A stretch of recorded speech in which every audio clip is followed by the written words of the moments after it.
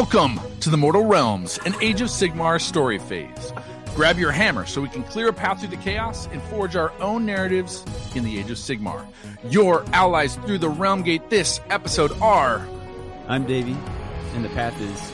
D. L. O. Ah. Y. D-L-O-R-Y. I can't follow that up, but I'm Aaron, and I actually failed Sacred Geometry class. I'm Paul, and you need to speak up. I'm hard of hearing. And this is Eric. Does Blood Tongue have your cat? In this episode, we're discussing Path to Glory by Evan Dicken, where we see the remnants of a great empire in the Age of Myth catch the tail end of Sigmar's exodus into Azir. If you're watching us on YouTube, like and subscribe this channel. If you're listening on your favorite podcast app, please leave us a review and then share this episode on social media to introduce more people to the Age of Sigmar lore. How are you tonight, gentlemen? Doing just fine. And yourself? Doing great. We recorded our last episode just a week ago, and we're back. Ooh, yeah. Hope they're not sick of us. From outer space? Yeah. Exactly that. So, what you guys been up to? Anything new? Anything fun? It's been just a week. No, definitely not. There's no time for fun. New dad. I went to the Brew City Brawl. That was awesome. In Milwaukee, yep. Wisconsin. Thank you to Did you get the hat? Brendan and Bryce. I thought the hat matched pretty well. Good. So, yeah, it's good. It's good times. It looked like a lot of fun. And really sweet prize support on the tail end of that. Mm-hmm. I got some stuff. I got this. It's a Snotling Pump Wagon. I got two of them. Cool. And I got a Goblin Warboss on Great Cave Squid. Nice. So I'm happy. It's like I got all the Goblin stuff. It's like they tailored the prizes to you. Know it. You do enough grot scuttling. Yeah. Every day, Scotland. Every day I'm scuttling. Every day I'm one scuttling. on the table. And I scooped it right up. How about Davey? How about you, Davey? What you been up to? A lot of Shadespire, paint some Shadespire warbands. Got a couple licks of paint on the... You bringing hobby back? Yeah. Well, it's been... Aaron's bragging about like a brush full of paint. He's not the only one. 3 colors, actually. Ooh. And actually, it's been getting my mind rolling around, just thinking about what army I might branch out in. I got some Stormcast models kicking around with a couple of warbands. I was thinking it might be fun to do some Knights Excelsior or something like that, and then have them dirtied and chipped and blood spattered or something like that. So, And you're talking just for Shadespire or for a bigger? For Shadespire, and then kick it out a little bit bigger, maybe. Just Double Shadespire. Yeah, I love the background and the models for the overlords. I feel like there's not a lot of ways to think about playing them. Is the thing that's frustrating me. And that's definitely one of the big things I get from the hobby is thing like, oh, well, what if I added this one thing here and rebuilt it. That's one thing that's been fun about Shadespire is you can swap your cards out and all of a sudden your warband's very different. So yeah. And I've been spending a little time chatting with you guys and chatting with Brendan Melnick from the guys from Milwaukee who ran. I saw him this weekend. Yeah, who ran the Brew City Brawl, and he and I've been talking about doing a narrative siege in October here in Madison, Wisconsin. I posted a little bit about that online. Put up a teaser video, kind of introducing the narrative. And this is where you surround a castle and read books at it until they give up. Narrative siege, is it? Yeah. Yep. Until it falls over.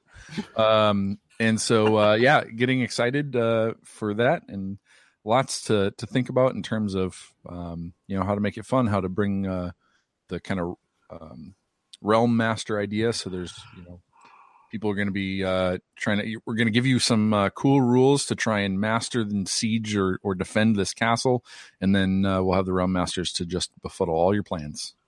Befuddle. So, but no, it's been a lot of fun crafting story and mechanics. So I'm very excited to see this grow and be a part of it come the fall. It's it feels narrative on the ambition and scale of some of the best things that we've seen, like Rise of Empires and all that sort of thing. So Yeah. Let's not give him a big head before he even finishes it. Well, there's some shoes to fill, and I definitely have all those the eat bat Mitzi or eat foot bat the Realms at War guys. Jimbo and, 9 Jimbo. Just and Jimbo they're all 9 Jimbo. And then the Rise of Empire. All those guys are rooting us on and hoping that we can put on a good show that brings more of that style of narrative to the West. So Midwest. To the West. All right. So yeah, more information on that coming as we get closer and have more stuff to reveal, etc. And obviously go to the YouTube channel. You can watch that video. It's really cool. Thanks, man. Wow. I don't know what to do after getting a compliment on this. I don't give those out. Don't give those out freely. No, we throw a couple out there just to make sure that you stick around for all the other. Shut me up a little bit. Yeah. It's a balancing of the scales. Yeah. The anvil of apotheosis. Yeah. Need to strike a balance. All right. It's very Anything else you guys want to talk about before we jump into the story phase? How could we stop you once you've led into it with such a sweet bumper? Well, in the story phase, we delve into the stories, the characters, the creatures, and the environments of the 9 realms. All right. Take it away, Paul. Paul, take it away. I'm Paul, working take it away on now. it. I'm working on it. Paul, what are you doing? Can you hear us? Take it away now. Take it away. Take it away. Take it away now. Oh, he's gone crazy. No. All right. Mute him. The age of myth is over. After centuries of peace, the forces of chaos have returned to the mortal realms, and order is being overrun. Sigmar has retreated to Azir, and those left behind make their stand in the face of the numberless hordes of the dark gods. In the ruins of the Atlantic Empire, a few brave heroes lead their shattered armies in the defense of their once mighty realm. With their empress dead, a captain, a sorcerer, and the new emperor must make a stand and try to save their people. Paul, are you going to read it? Are you going to read it now? Totes. Is there a joke in there about Atlantic Empire? Is there something there? I feel like there's something. I feel like you can't go there anymore because it's destroyed. But maybe you could have gone to there and then been at the Atlantic. Yeah. All right, let's start the podcast. Is that like a Yelp review? Checking in Atlantic. Get out of here. Oh, 3 stars. That's why we need all 4 of us. Right. That's why we need all of us to do this. So we're starting with the spoiler-free bit of content. We're going to talk about the book without spoilers. So those of you listening who happen upon this can get a kind of a taste for it. Maybe go out and, based on this, make a decision on whether you want to take the time to read it. And then we'll let you know when we're going to get into the spoilers. You can go away if you get out of here, read it, and then come back and listen to the show. Yeah, we don't love you anymore. Please just go. So Aaron's got a really sweet alarm he's going to ring. That's not. Don't. Totally. I don't. That's not true. Well, now you gotta. You have to. I said it. Make the noises that my daughter does. Guys, let's talk about the spoiler-free stuff. Let's get the facts. Everybody loves the facts. All right. Here's about boring.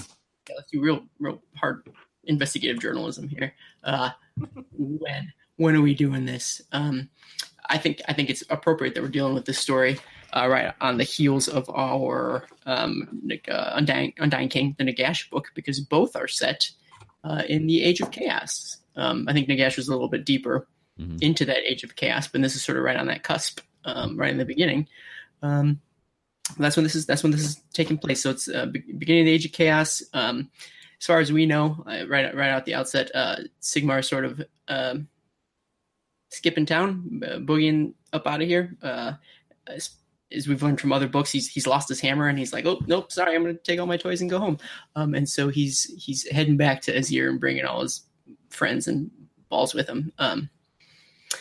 The Pantheon's fractured. The sort of last line of defense for the mortal realms is sort of fallen a little bit. That's the setting that we find ourselves in. Anyone else have anything else they want to add?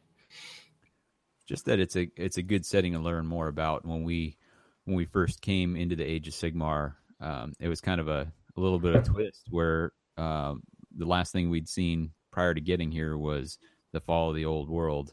and we arrived, and not only is there a new world, but that new world has now almost fallen on top of that. And so we knew that it had, but we didn't know a ton about the how or what that looked like when it was happening, or not a whole ton about what it looked like before. So this is filling out some of that kind of that history, and we'll talk a little bit more later, I think, about what that brings. But I think it's, for someone who's wanting to learn more about the overall, I think it's cool to have another one set in this to bulk this thing out that we don't know so much about. Well, and I think what's interesting here as a point of, we here in our group and somewhat on Twitter and listening to other people talking, there's this certainly within the stories, the Black Library stories, they certainly paint a picture intentionally of, these gods as not black and white with shades of gray. And so I think this book will give more fuel to being able to kind of debate, the morality of Sigmar, or, what this decision's a pretty big one, to call the forces of order back to Azir. And there's a lot of opinions on whether that's forthright, or if it's cruel, or whether there's any business making this call. And this book addresses that pretty head on. I think it's neat that a lot of the like the actual age of Sigmar as a setting, like age wise, a lot of the books that we've read, even when we get the perspectives of the people on the ground, or the people out there, we get a lot of their opinions and sort of retroactively how they think about how the Age of Chaos went and how Sigmar reacted to it. But this is great that we sort of see it a little bit more while it's happening, or you're sort of concurrent with it. So it's not looking in the past, but dealing with it sort of in a more present tense, which is cool. I'll support. Neat. We go from when. Let's talk about where are we at. So someone tell me what realm we're in. I want to hear it stylized. Romo metal. Oh gosh. There it is. That's the one I was looking for. I knew Paul would play. So yeah, we're in Shaman, specifically not Azir, because that we're in danger. Like, this is not the safe realm. Back in the Age of Chaos, we're getting a good sort of glimpse, as we alluded to already, of what the residents of this particular realm, sort of how they are dealing with the threat of chaos knocking on their doorstep in this age, and just, again, like we said, how they are reacting to Sigmar's absence, or whatever you want to call it. It informs a lot of sort of the action of the story, or the history of these people that we're following. But beyond that, I don't know how much more it sort of changes how important it is to the plot per se. Do you guys feel like it really had a big effect? Again, besides some of the sweet, like, stylized battles that we read about. I think one of the cities that we were in very much has its place in the realm of metal, and I don't think it would make as much sense in any of the other realms. So, for that reason, I would say yes. I think the setting is important. Cool. Yeah, I mean, I think it takes a place. What I think we've got, I mean, there's a cool setting. I mean, the character of the Atlantic Empire that we meet talk about themselves as being like gold and steel. So there's some elements there that kind of play into the character. And I think one of the cool things we do see a different free guild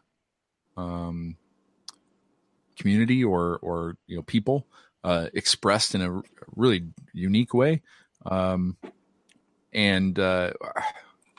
Man, it makes me wonder how they're going, if they are going to change the free guild at any point. Do we bring out any new models or whatnot?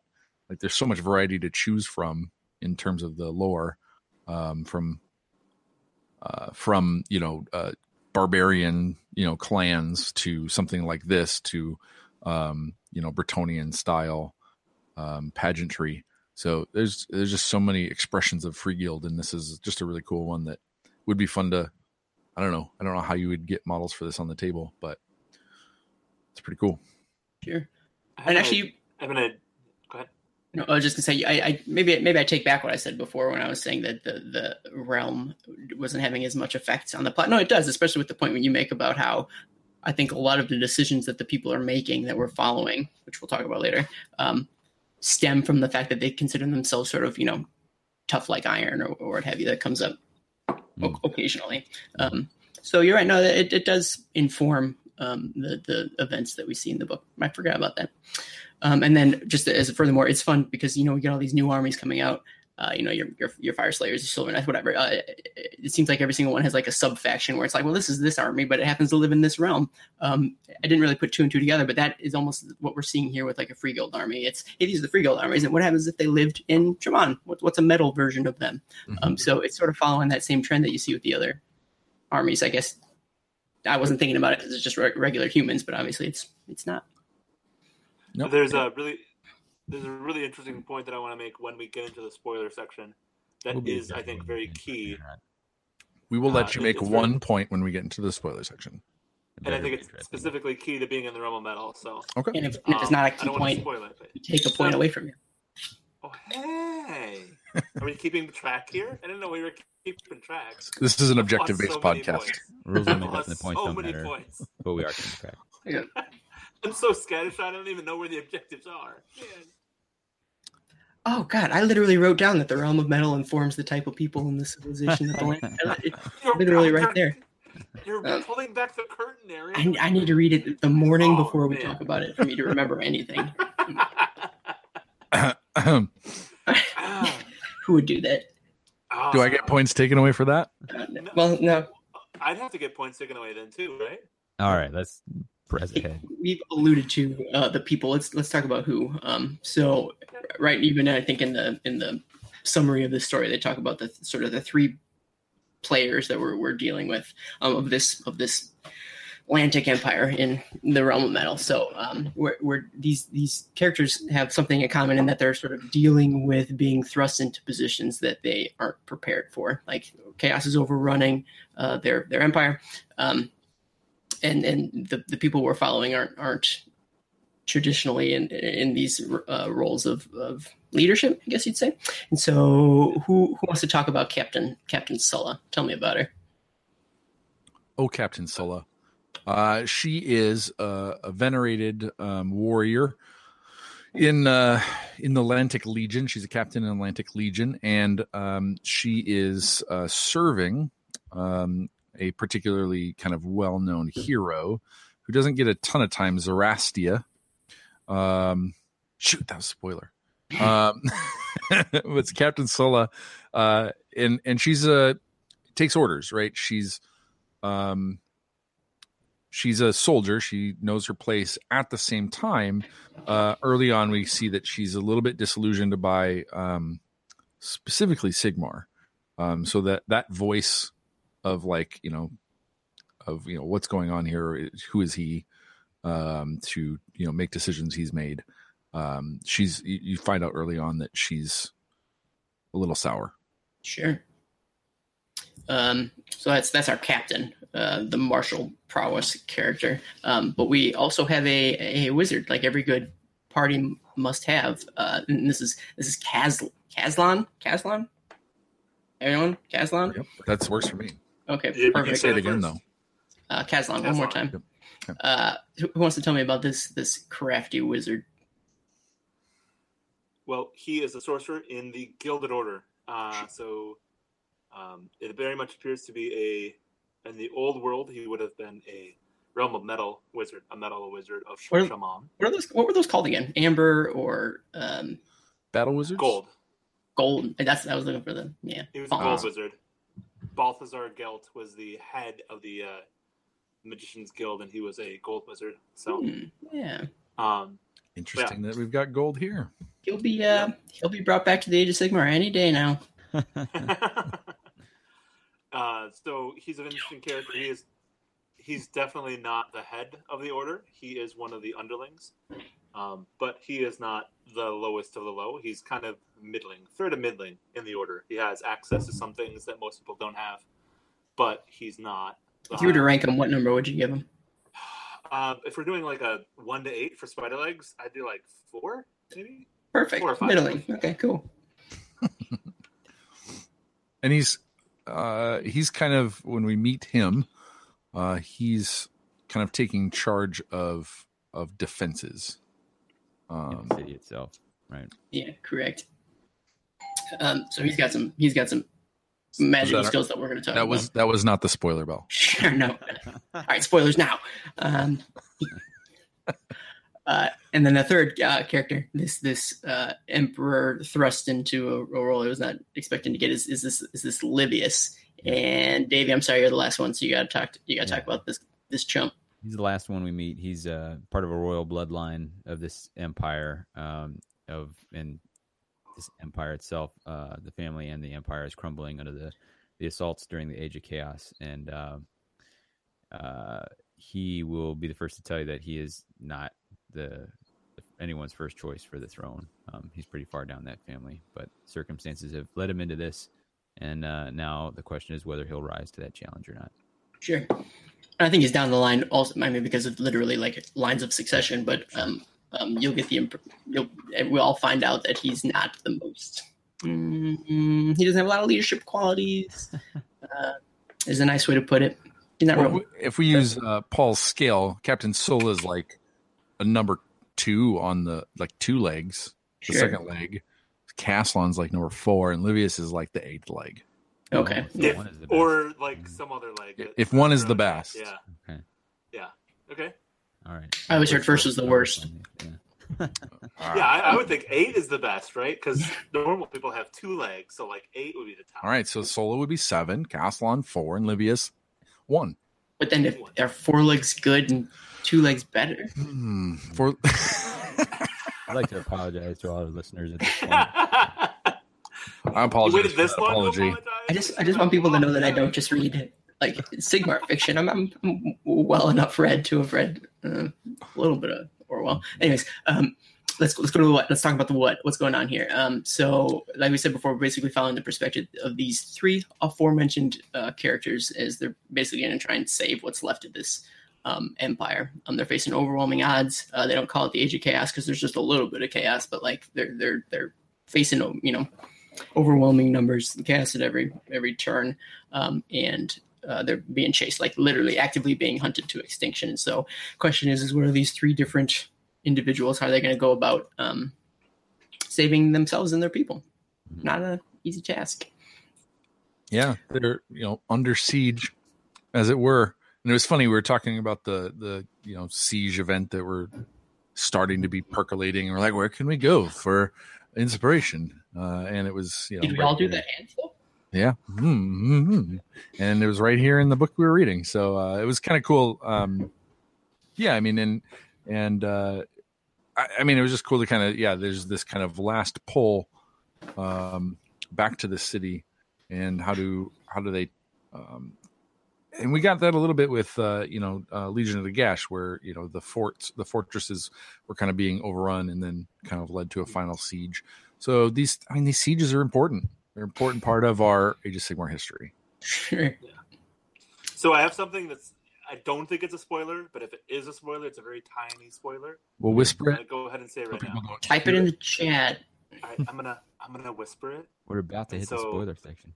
Yeah, I mean, we're right there if you want to wait. I know, but I just want to give one more hint, right? He just wants to ruin it for everyone. For people that haven't read the book, right?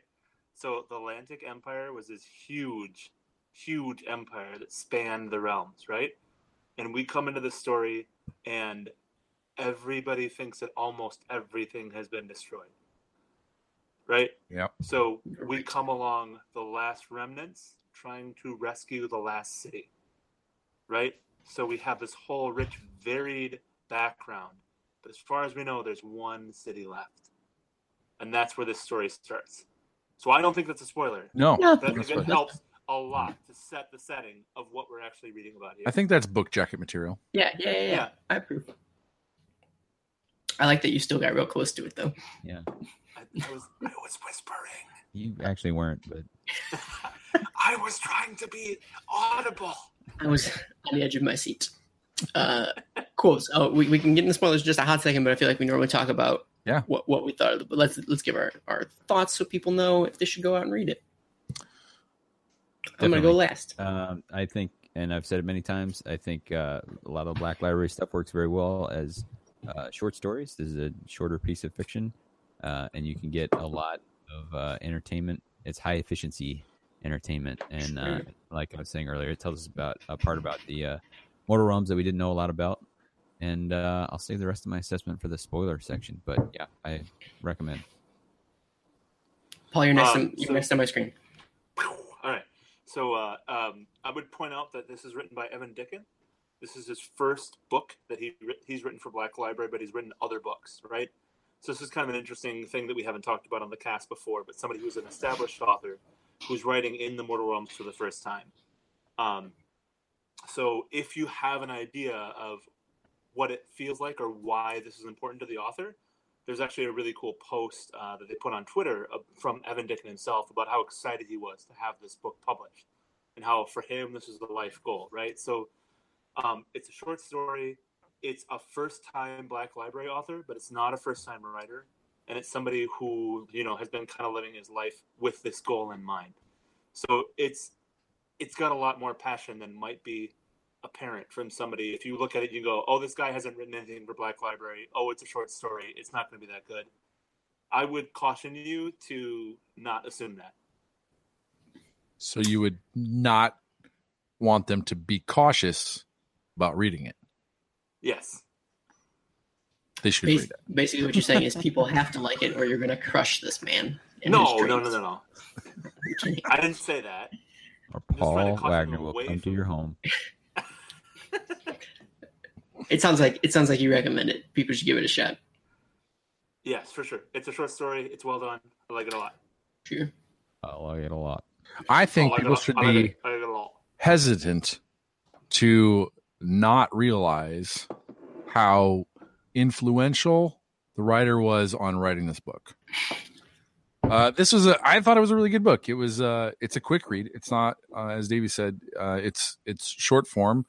Each of these characters, easily could have been like their own little vignette, kind of peek into some aspect of this culture and kind of like in this point in time in the age of chaos, in the circumstance, and all of them are, have really compelling story arcs in this.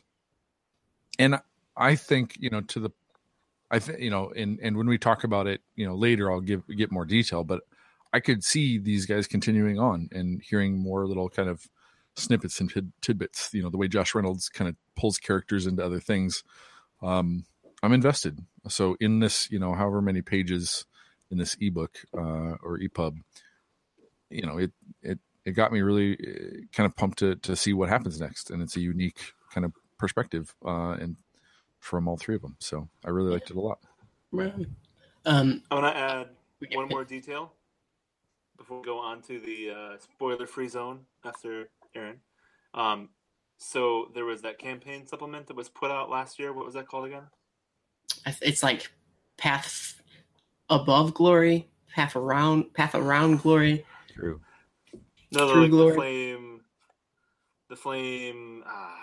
I'm totally blanking here. Firestorm. Oh, yeah. I was just kidding. You're not talking about Path to Glory?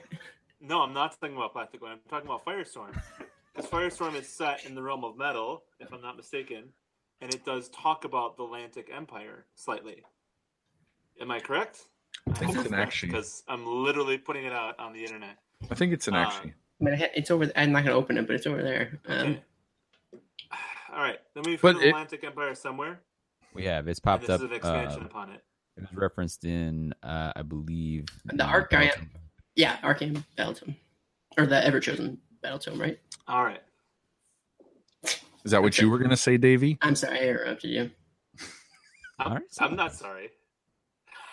I'm going to get past this because I'm embarrassed. I also recommend the book. First of all, we kept saying it was a short story. It's not like your short, like your e-shorts that they post out. Like it's a little bit longer than that. It's just not a whole novel by any means. It's somewhere in between, I think. Like it has like almost chapters in it.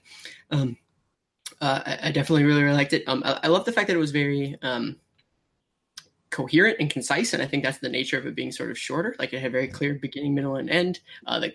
the characters are all very believable and like have their own motivations, like which you can't always say about every book that we read. All in all, it was just well crafted, like a great idea and a great execution of that idea. Yeah. So I'm all for it. Like I want to read more about these characters, but I'd read more from Mr. Dicken as well. Good job, man. Absolutely.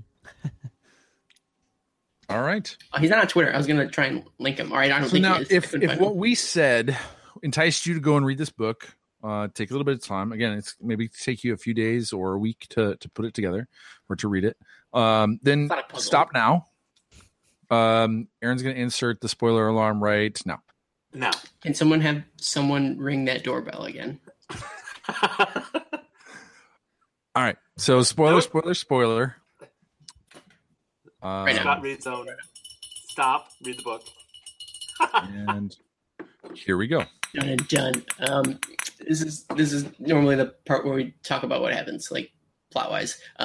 So someone talk me through who do we meet first? I think we already went in that order, but like, where do we find ourselves? Captain Sola is on the battlefield. Correct me if I'm wrong, right? No, you're right. Got it. And she is fighting under the banner of Empress Zarastia. And they're up against the Chaos Lord, the Winnower. That's his nickname. All he does is winnow. Is winnowing like? Isn't that like carving with a knife, like carving wood? That's whittling. No. Whittling. No, It's actually what I go when we go Winnowing fishing. is That's like what we with a use. scythe, but you just take out everything, right? No one heard my sweet minnow joke.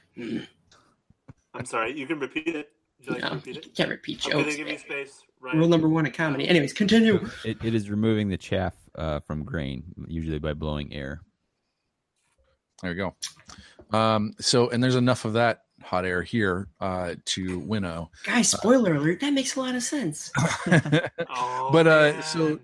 so fighting under Empress Zarastia, and they're coming on this kind of battlefield, and they're coming up, and Zarastia comes into a one-on-one battle with the Winnower, and seen from afar, right? Like, yeah. So what I loved about this is like you have all these moments in these where, like, oh, okay, like it's the big fight, and we're gonna watch the two, and it's usually the character you're following is in this big fight, and this is like, what does it look like from somebody who's just in the battle line, just grinding it out and seeing this? Yeah. So Kala's trying to get to, kind of get there to back her up. And there may be some like, they were told to hold, but that's not happening. So she's trying to make the judgments that she can in the moment, to best serve. But in the end, they do not do well. Empress Zarastia falls, and they have to make a retreat. And the kind of closest, city that they're not from the city. I don't think. I think they're coming from somewhere else to come together and meet up with other, armies of the Atlantic Empire. And they're going to, somebody else pronounce this word. Uliashtai. Wow, nice. What does that translate to in Atlantic? The City of Gears. Nice. Henceforth, we will call it the City of Gears. If we could just pause a moment, I really like the description of Empress Zarastia, because she was described as having armor that was steel and gold, which you had kind of mentioned before and will come up again later. But it was interlaced armor that had the steel and gold together. And then it was talking about the shield and the sword and how it was an ancient art. And I think that's also a metaphor for how this story kind of plays out as well. So that was a really cool foreshadowing of what's going on with the story, in my opinion. Sure. Is it also a metaphor how she got her back straight up broken? Boom. Yeah. No. Yeah, exactly. Actually. No. You breaking the backs of the laborers of the city. Well, I mean, I guess if you want to stretch it, you could say they broke her spine, right? So the steel in her spine was broken, but then the gold was the lightning bolt going up from her body when she was called to Sigmar. So boom. I knew you'd have something. But yeah, that's also a fun little tidbit in that she actually gets reforged. So like this sort of illustrates the time frame that we're dealing with as well, is that Sigmar at least has the idea of what he's going to be doing with souls. And Yeah. nobody else does down here. Yeah, Like nobody that's true. knows what just happened there. Saw that lightning zoom up, but like, what was that all about? So, Actually, and this is maybe a different conversation for another time, but like even now, does anybody know what that lightning is? Like, Mm-mm. do the regular people of the like today? I mean, whatever today is, but like, do they know when someone gets yanked? No. no, Are but you- I would, so I would bet who- a lot of the chaos forces that have fought against them at this point, Get understand. an idea. Yeah. Yeah, I mean, does Corgus Cole kind of talk about that with Vandus? How he was stolen from him in the first book? Oh yeah, well, his when Vandus was the blacksmith fella, Mhm. Yep. he escaped somehow. So Sure. And then Yep. presumably, I mean, well, we're going far afield, but Arcan probably knows too. He's running his hands through a lightning bolt. Once you see it a few times and then see the Stormcast, you put two and two together, right? Sacred But geometry. this is interesting. Timeline is just knowing that the Anvil of Apotheosis is clanging before the gates of Azir are shut.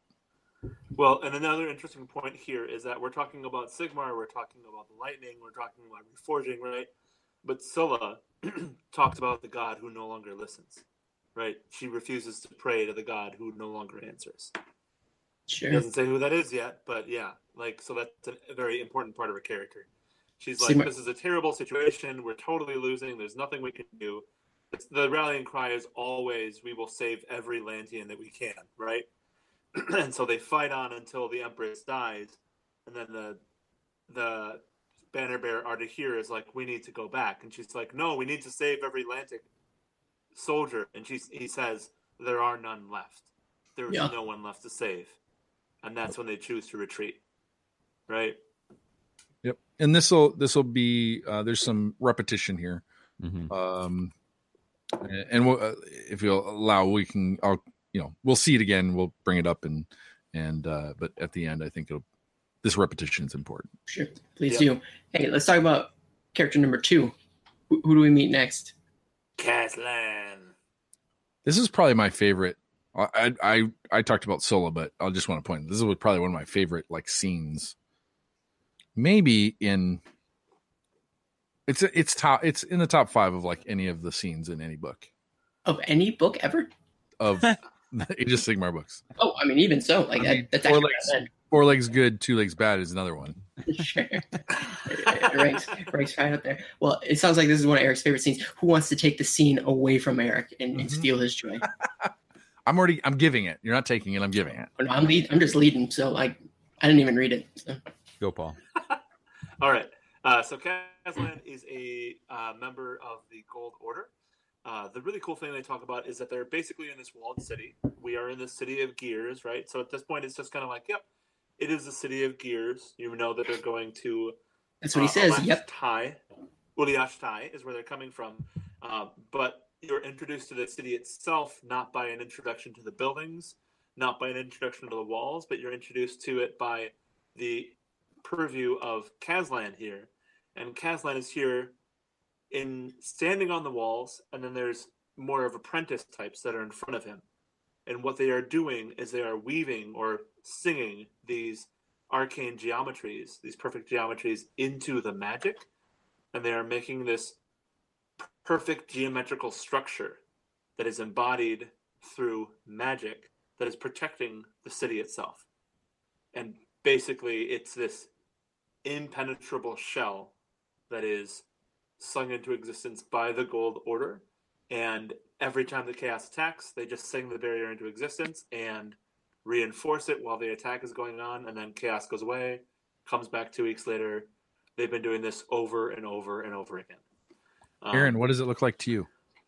To me, it looks like a lot of math. No, it looks like, if you guys ever saw Doctor Strange, like when he does all this stuff, and then the shields pop up and punches it, and there's a whip. Anyways, it's very reminiscent of the magic in Doctor Strange. I agree. I feel I was put on the spot. I really overdid that. I feel like it's Biodome with Pauly Shore. It's that geodesic dome, right? But made out of gold. It's all geodesic.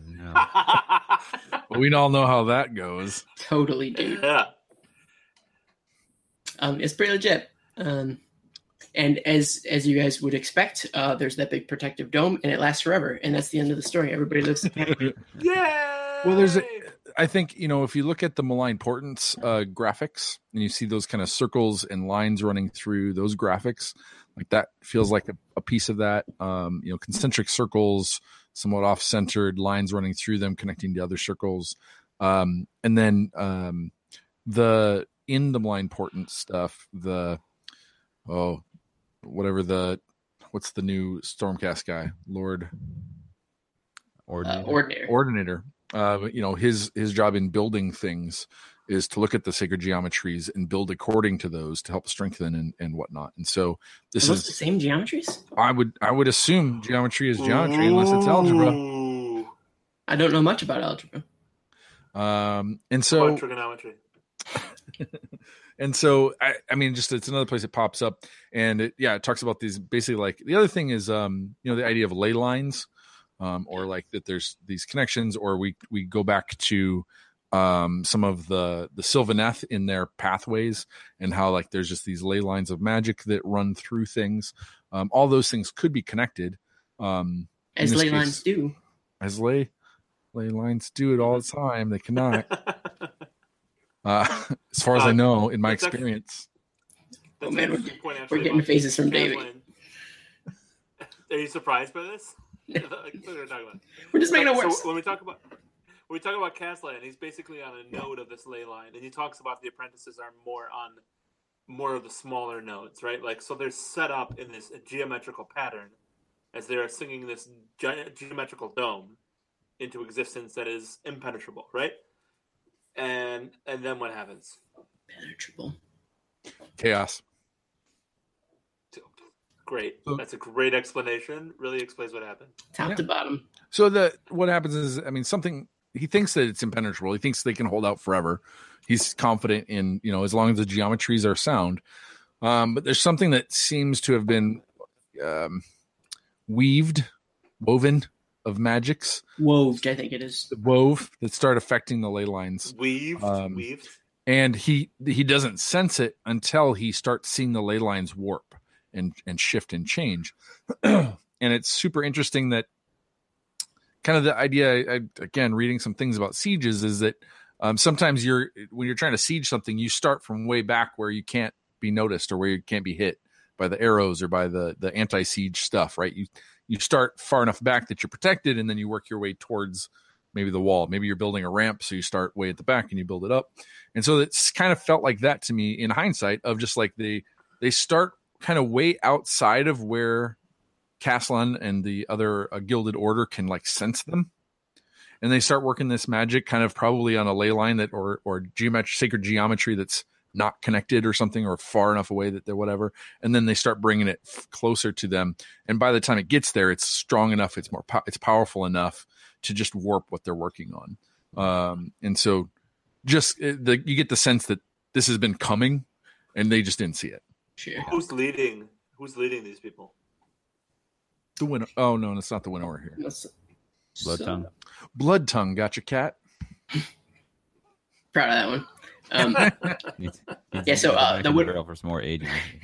Yeah. So Winnower's not working alone, as you might expect. Like they're dealing with these threats on multiple fronts, and another chaos. I think he's like a sorcerer lord or something equivalent to that.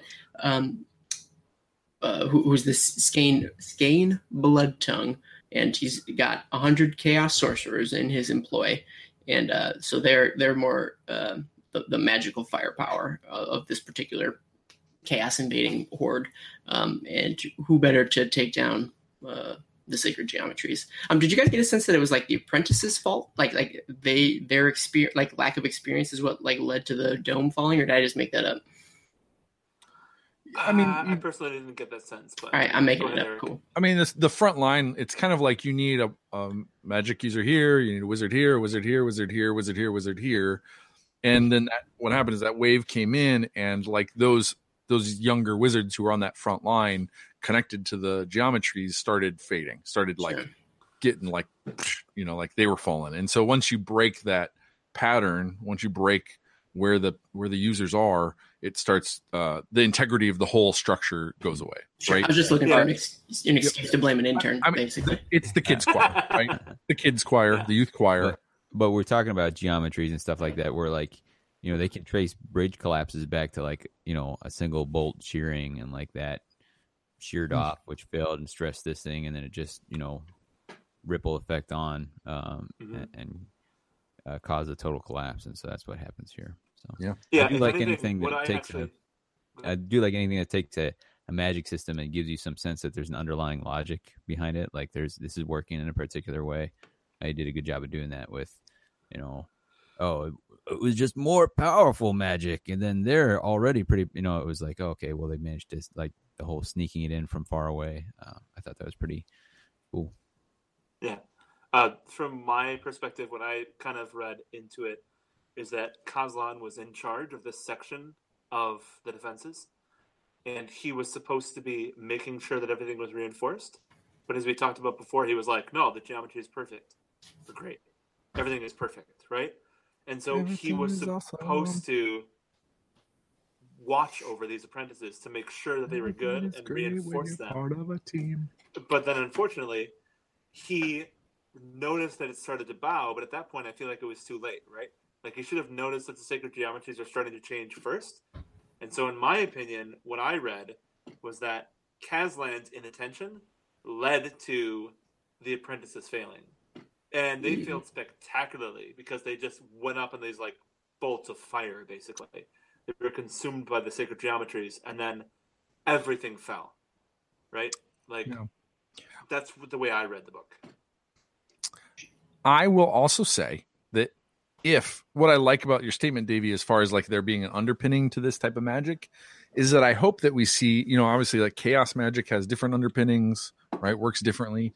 When we get to Age of Sigmar roleplay, I hope that there's some magic use that kind of emphasizes different types of magic. And so in order to cast this spell, you stand here, Davey. You stand here, Eric. You stand here, Aaron. I'm going to be the apprentice. That'll be just the right kind of annoying gameplay.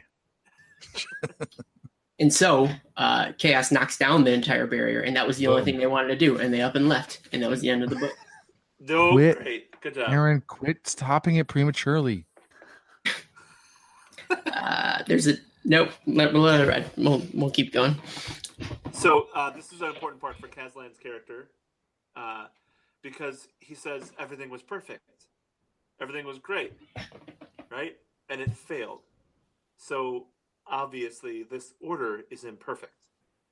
And he's like, crap, we need to go tell somebody, but, like, there's something wrong here. Everything was perfect. There should have been no failure whatsoever, but everything has failed. So therefore, my belief system must change, right? Like, there was definitely a conscious choice in him to say the sacred geometries were wrong. He does jump to that conclusion real quickly. He does. And then he says everything is kind of wrong. We need to let loose on these sacred geometries a little bit, right? Because they failed on us. So let's figure out what else we can do. Right on. And so how does he do that? He returns to the palace of the Autarch, if I'm not mistaken. Well, not just him, like everybody, right? Like the walls come down and, like, people start having to, like, flee. Or does that happen now? I'm pretty sure it does. Like, right? Like, that's... Well, at this point, the doors were closed, so he convinces them to open the doors first, because there's this huge mass of refugees that are outside of the doors. Sure. Because the Autarch had decided they were going to shut the city because they didn't want to deal with all of these refugees that were coming in. So they allow in the masses of the refugees of the Atlantic Empire to come into the city itself and flee towards the Autarch's palace.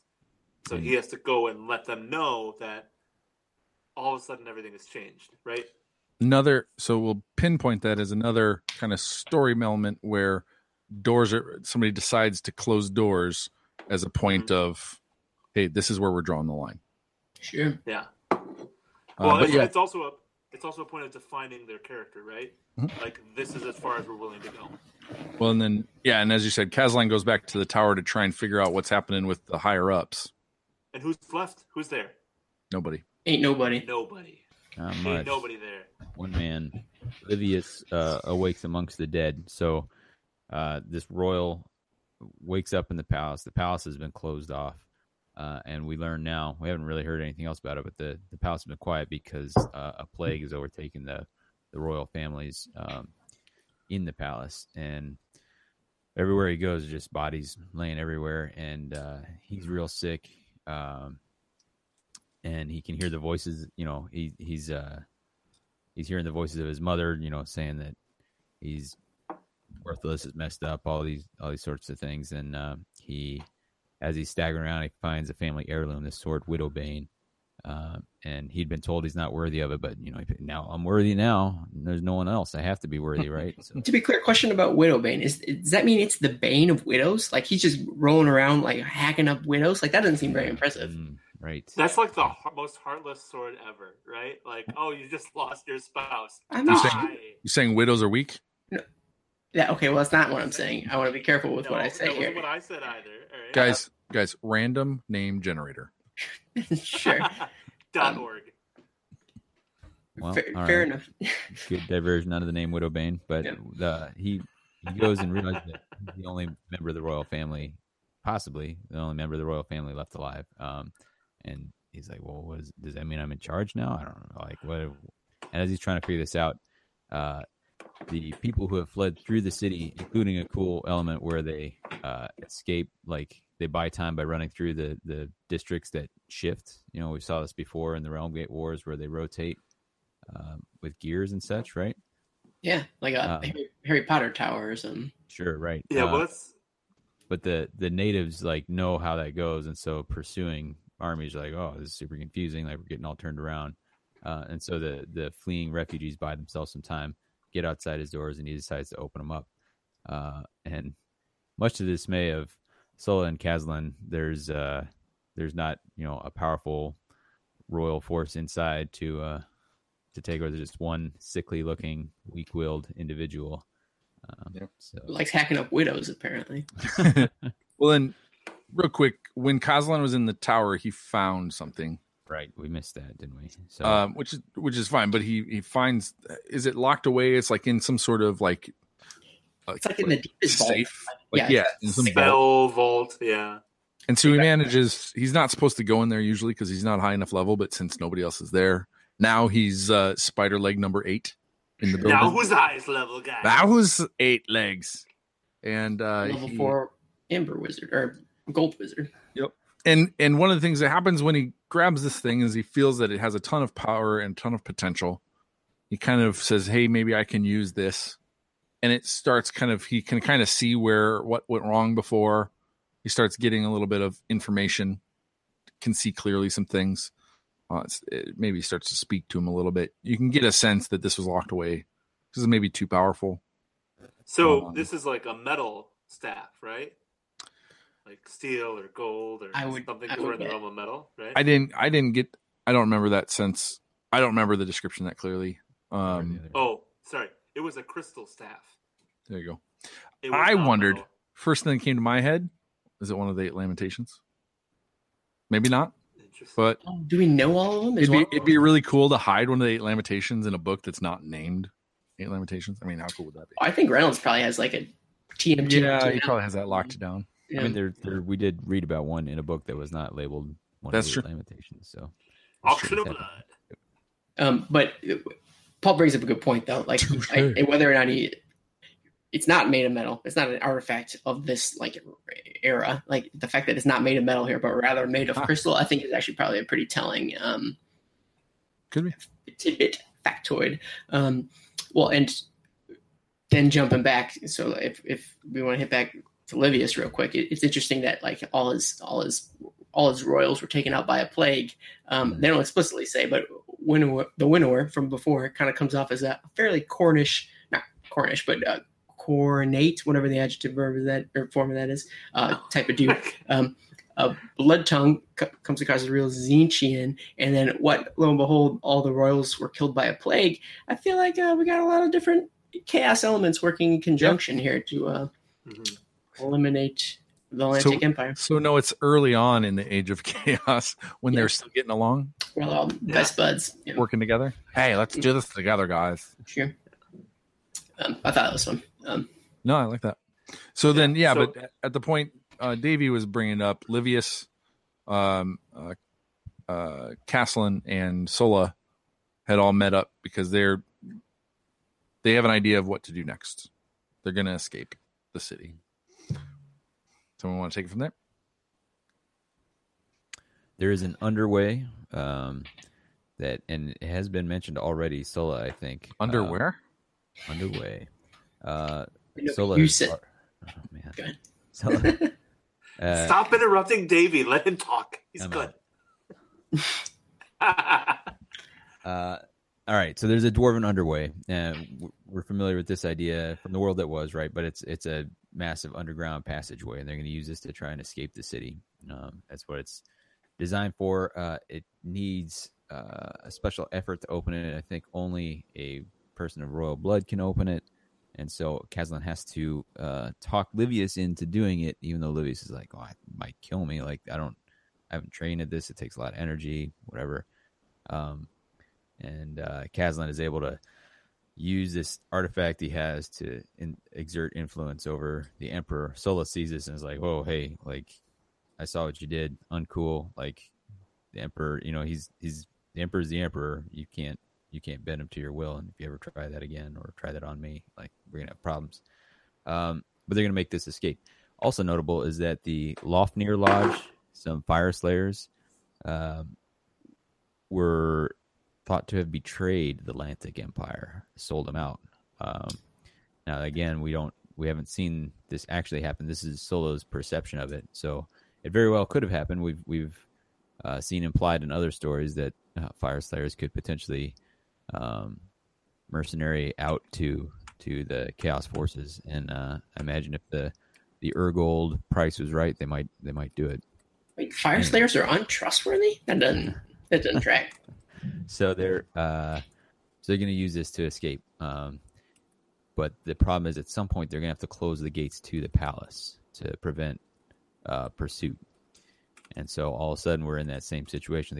Somebody has to make a decision to close the gate and cut people off. And there's a debate between the three of them, and it sits at first. It seems like really just a debate between Sola and Castellan.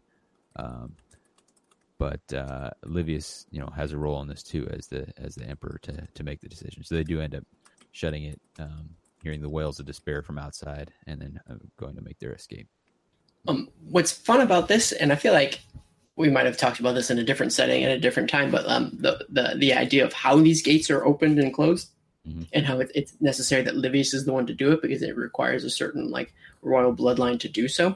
This whole concept is never really explained or walked through, which may rub some people the wrong way. But I loved that I didn't get my hand held through this, and that we just took for granted by the fact that this guy's a royal and he can it's not even metal. He's controlling maybe it is metal. I don't know, but gear shift doors and things, and just because of his blood. We got the super powerful wizard, especially because he's souped up with a crystal staff, and even he can't do the things that the Emperor can do because of his bloodline. And this is barely even referenced, or barely even delved into. Everybody just assumes that this is the case, which I like. I mean, it's a short story. We don't have time to walk through every little detail as to how this magic works. We're in the mortal realms, baby. Anything can happen. So it was cool. Yeah. I bet our favorite vampires would love to taste this blood. Oh, sure. Well, unless it has a real high iron count. Or it's still diseasy. But this escape route, not only is it escaping from the city, but they have a chance to make it to a particular realm gate, which could get them to the safety of Azir. So this is a desperate plan, and they're writing off the Atlantic Empire by doing so, right there. Yep. And this is part of what makes it hard is are we giving up on this empire that is who it is? And they say, well, it's already, there's nothing to give up. It's gone. There was another thing I forgot about when Castellan goes up into a tower. There's all these metal rods sticking out of the wall or something to that effect, and usually you can hear them vibrating because they carry messages from different parts of the empire. And in this case, they were all silent except one. And it was basically like I imagine like a beep, beep, beep, beep, beep, beep, beep, beep, like some sort of Morse code type of they thing. read it out. Yeah, It like, says, what does it say? was it, the equivalent of oh shit, get to Azir. Yeah. So it was like the reason that tower was empty is because the call came out that everyone needed to get back to Azir. And I think it's implied that a bunch of people went to Azir already. Yeah. Like that they already escaped out through, again, somebody made a decision to close the gate and to save themselves, right? Well, and did Kazlan know that this was going on? No, not while he was out on the wall. I don't think so. Nope. So Kazlan wasn't told. Like, people knew this. And he was number 4 on this, 5 He on was this, number 4 on the legs. 4 or 5. I'm not sure. Yes, this is a big deal, right? Only like 6, 7, and 8 knew. This is the most nonsensical scale that we have held on to. I mean, Yes! Success! but to our previous feeling like we need logic underpinnings, I mean, it's the best we've got. Well, I mean, is it fair? We will see. Okay, so they shut the gate. They boogie down to the underway. That's about it, and they escape, and that's the end of the book. God dang it! Except they lose a ton of people when they close the gate, like mothers and sisters and blah blah blah are also. Oh, why do you gotta humanize them, man? Like, well, they're just because chaff. it says in the book we don't leave any Lantics behind, and they leave the Lantics behind, right? Yep. What they should have done is underway. like excommunicate them before they shut the date, and they're like, "It's no big deal." So there's an advantage to going through the It's all underway. Yeah. Is that it's faster to get to the gate than if Because it's straight. Blood Tongue were to be traveling over the hills and the lands. Correct. But it's not an exclusive gate. You can get there the same way. It's just a longer time to get there. Yep. Right. And it leads into the lodge of the very Fire Slayer clan that betrayed them. The gate does, or the tunnel Yep. does. The tunnel does. does. It leads to the gate and the lodge at the same time. Like I think they're at the same general. The gate is in the lodge, which is in the tunnel, which is in the city. You done it. Yeah, good job. You painted a picture with your words. As they're making their escape, Kazlan becomes aware that that Blood Tongue is somehow keeping pace with them, right? And so I was like, oh, that's impossible. Like it would take days to cross the hills. And like, well, with chaos, nothing is impossible, says Kazlan, which is a worrying statement coming from somebody. What are you worried about? And they say, well, and real quick to unpack that a little bit. I mean, we've gone from him being like the sacred geometries are perfect, invincible, to him, kind of getting that staff and starting to think a little bit outside of that box and accept some other truths. So, that as the step of like, nothing's impossible for chaos seems like it's, and he's done some things to try and control other people, and, do some things. So, I mean, it seems like he's, although we know that the songs are what kind of can bolster people. So maybe that's not, but I have this feeling that this is kind of part of the unraveling that leads to that kind of what we're getting to. So him using magic, him opening his mind up to what's possible outside of the sacred geometries, kind of exonerating a little bit or admiring the power of chaos a little bit. There's some things there, maybe. Part of what he also detects is that Blood Tongue's traveling with a small force. Not sure how small, but a small force. And Sola says, we got a chance here. Like, what if we cut the head of this? Like, we're not getting the winnower, but we might get this guy. And with that, his pursuit falls apart. Knowing that these chaos forces are frequently might descend to infighting, lose all that. So she develops this plan where she's going to launch an ambush. Livius says, what kind of emperor would I, Kazlan has said, well, they're going to go to their deaths. And Livius is saying, well, it's an honorable death that they're hoping to do in defense of their empire and their emperor and the remaining people here to buy them time to escape. What kind of an emperor would I be to deny him that? And he's so miserable that he's like, maybe I should join them. Maybe I could put an end to this awfulness by joining in. But there's a problem with this plan. Yeah. It's exactly what they wanted. It's a trap. Can we put images up? Yeah. I'll get right on that. Sure, please do. I know you're not real busy. Since you got the alarm, I'll get the photo. But yeah, it turns out they go after this, and it seems like, they're gonna. So a bunch of the Atlantic warriors, the more well armed ones, obviously underneath Sola, go up to attack them. They attack them head on, and Sola somehow is able to kind of find a path to climb up above. So how they were able to get them stay so close is that chaos technology of flight. There's a little bit of just some harpies. Is it harpies? Furies? Yes.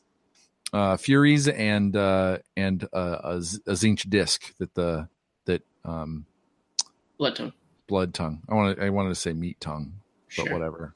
Meatloaf. Meatloaf. Now I want to sing a song. But so he's flying on a Zinch disc, and she climbs up on these like metallic metal shard type spires and gets above him. Just dramatic jump, and comes down on top of him with a sword, and he turns around and with a smug like smile of, "I knew you were there." What a jerk. He does. It has like so slowly the Chaos Sorcerer opened his outstretched hand, a ball of roiling balefire glowing between his spread fingers. Then, like a doting grandfather about to share a secret, he winked at Sola. So they're fighting and losing because they got goaded into their trap, and the rest of them go through their own gate, and it's cool. Sure, that's the end of the story. No, that's my jam, man. Ploy. Come on. I didn't say the end. So Luvius decides, I can't let them die alone. Leave no Atlantic behind, right? And so he actually gives an inspiring speech to the people. He says, "There lies safety. There's the gate. They made it all the way to the gate. There's safety, and there our comrades are fighting and dying for us. I'm going to go, with them. Or I'm going to go fight along their side. Are you coming with me?" Yeah, and then Kazlan's like, "Yeah, it's all great," and then they all die. That's the end of the book, right? Okay, now we're all taking it. Like, it's not even fun anymore. So but Kazlan, who's been this like, get in the gate, everybody keep going, get in the gate. We have to accept some casualties. It's practical. Get in the gate. He also is kind of like, yes, we are Atlantic, and he kind of shows that deep down inside, he also feels the need to fight, right? And preserve a little bit more. And he does say, "I can hardly go through the realm gate alone. What would I tell Sigmar?" That's a great line. And then he unleashes his magic, and it's this all like called sacred geometries stuff that's protecting them, right? That's exactly what happens, right? What? No, that's not what happens. All this Zinchian magic shows up and starts mutating the Atlantic soldiers that are fighting. Well, it's so to explain, he gives into the staff, right? To kind of harken it back, just like, so he's going in, he's desperate.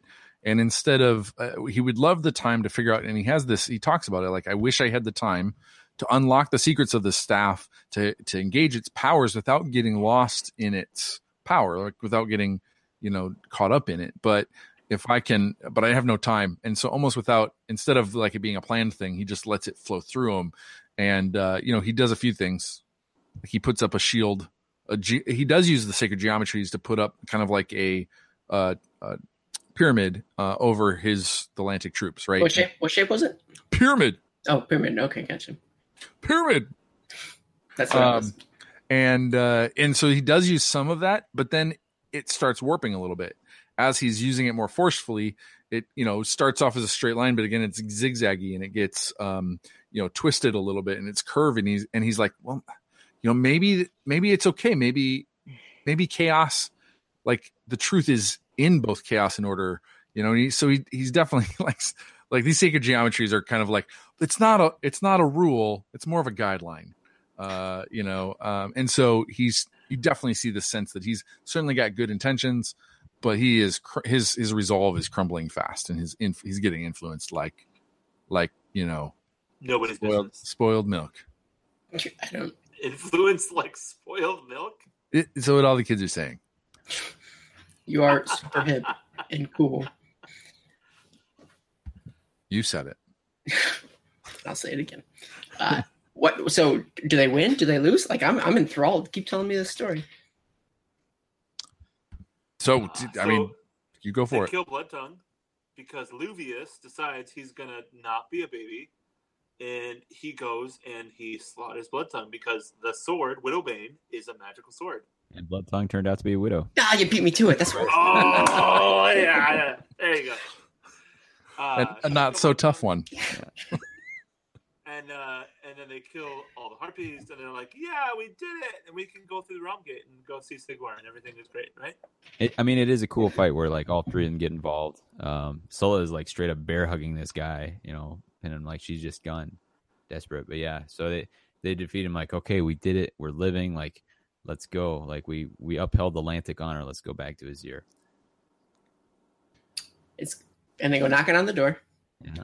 And then they get a little message that says, sorry, Sigmar's not home right now.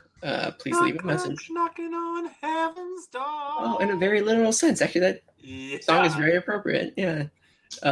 Door's locked. Can't get through is the gist of it. The sword breaks.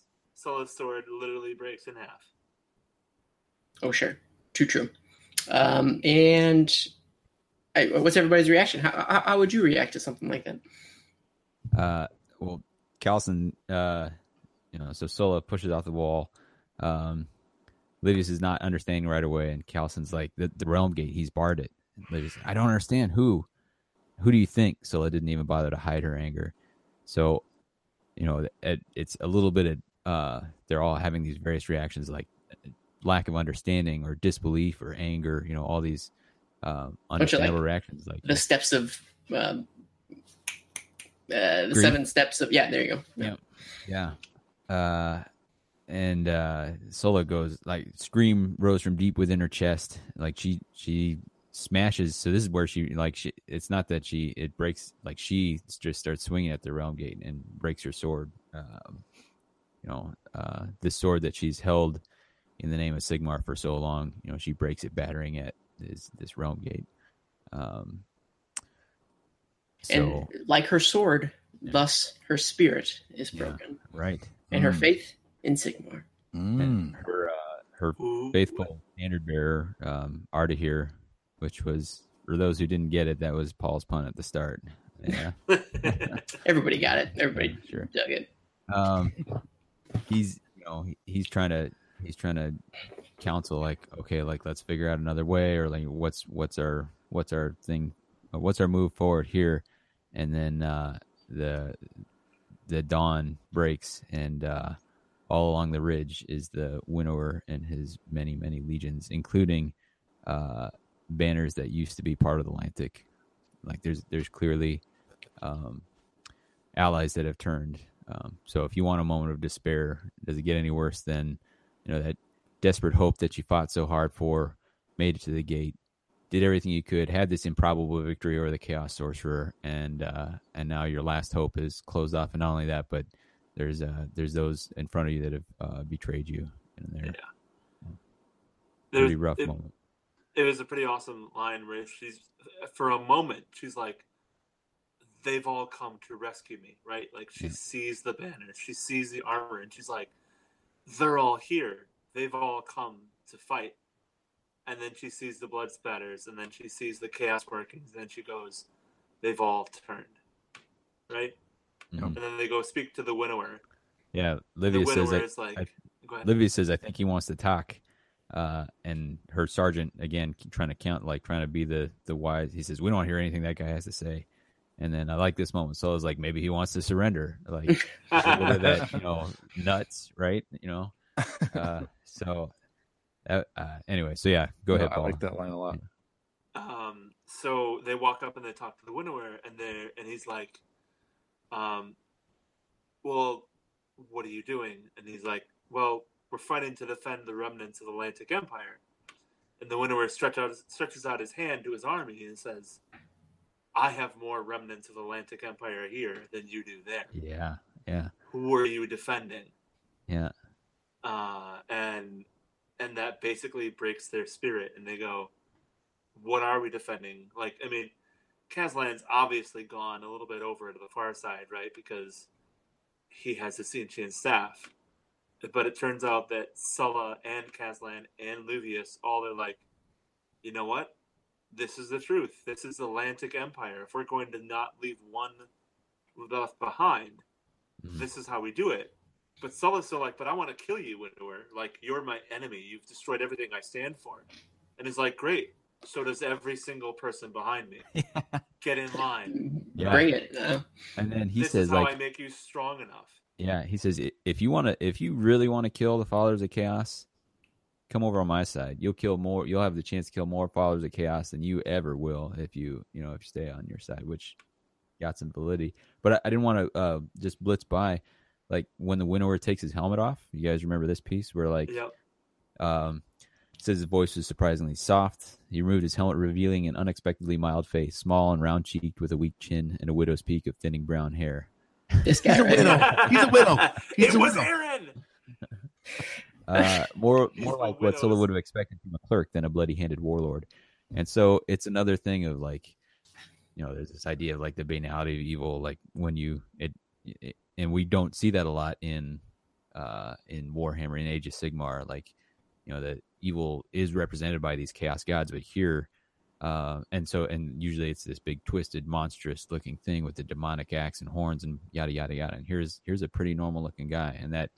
Do you just yada yada yada corn? Maybe That's one of their war cries. Yada, yada, yada, yada. Cool. No, bring it back. But this idea of, like, I was expecting when this helmet came off, he'd just be this, incomprehensible monster, but he's just a guy. And then that makes it all the easier to talk to him, which makes him all the more dangerous, right? Yeah. Well, and kind of looking, putting that point on, again, put a point on all these things. We've got these kind of, like, we leave the rabble outside, the shanty town outside the castle. We're going to close the door. Well, then maybe we'll open it, and there's this big point of, like, do we shut it or not? And that kind of made people upset. But then, at all these points that they're making these small compromises, and that are kind of being selfish, and they kind of by closing all those doors and making those compromises, they open the door to doubt. They open the door to kind of justifying, well, who are you being loyal to?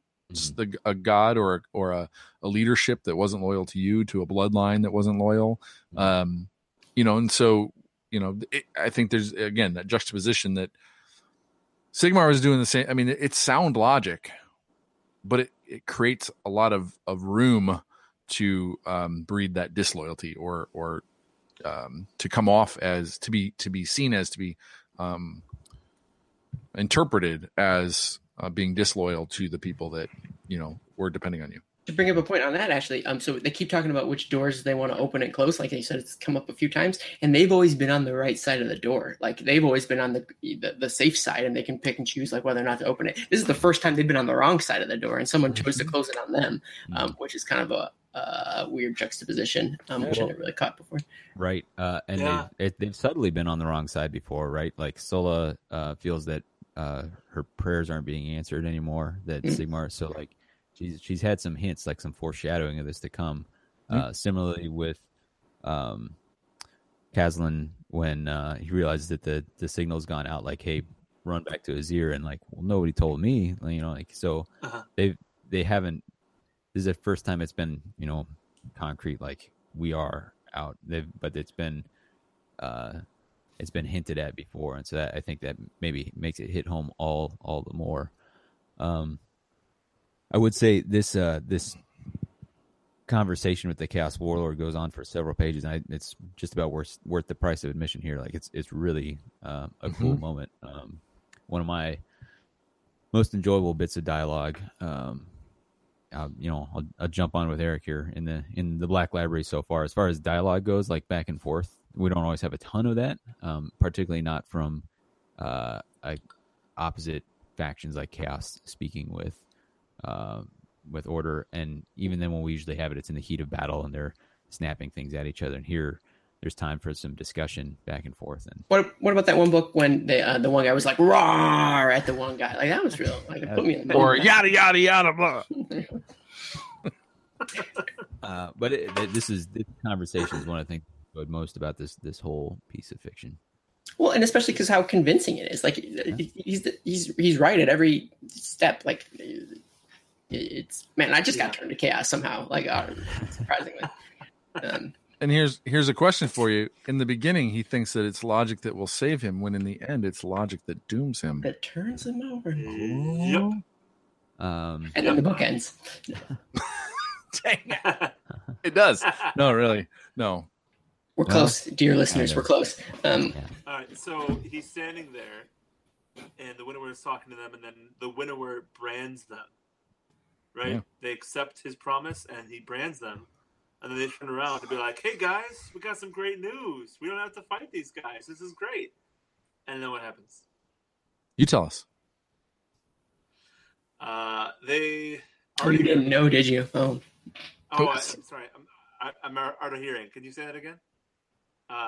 He leads the charge to go and fight back because they saw them go talk to the winnower and trade sides, and they're like, "No, this is not who we are."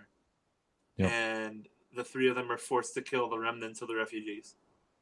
And like that, they're like, "Oh, these guys are the enemies." Exactly. We gave them a chance. Man, they made their choice. Whoops. Yeah. And they closed the door on them.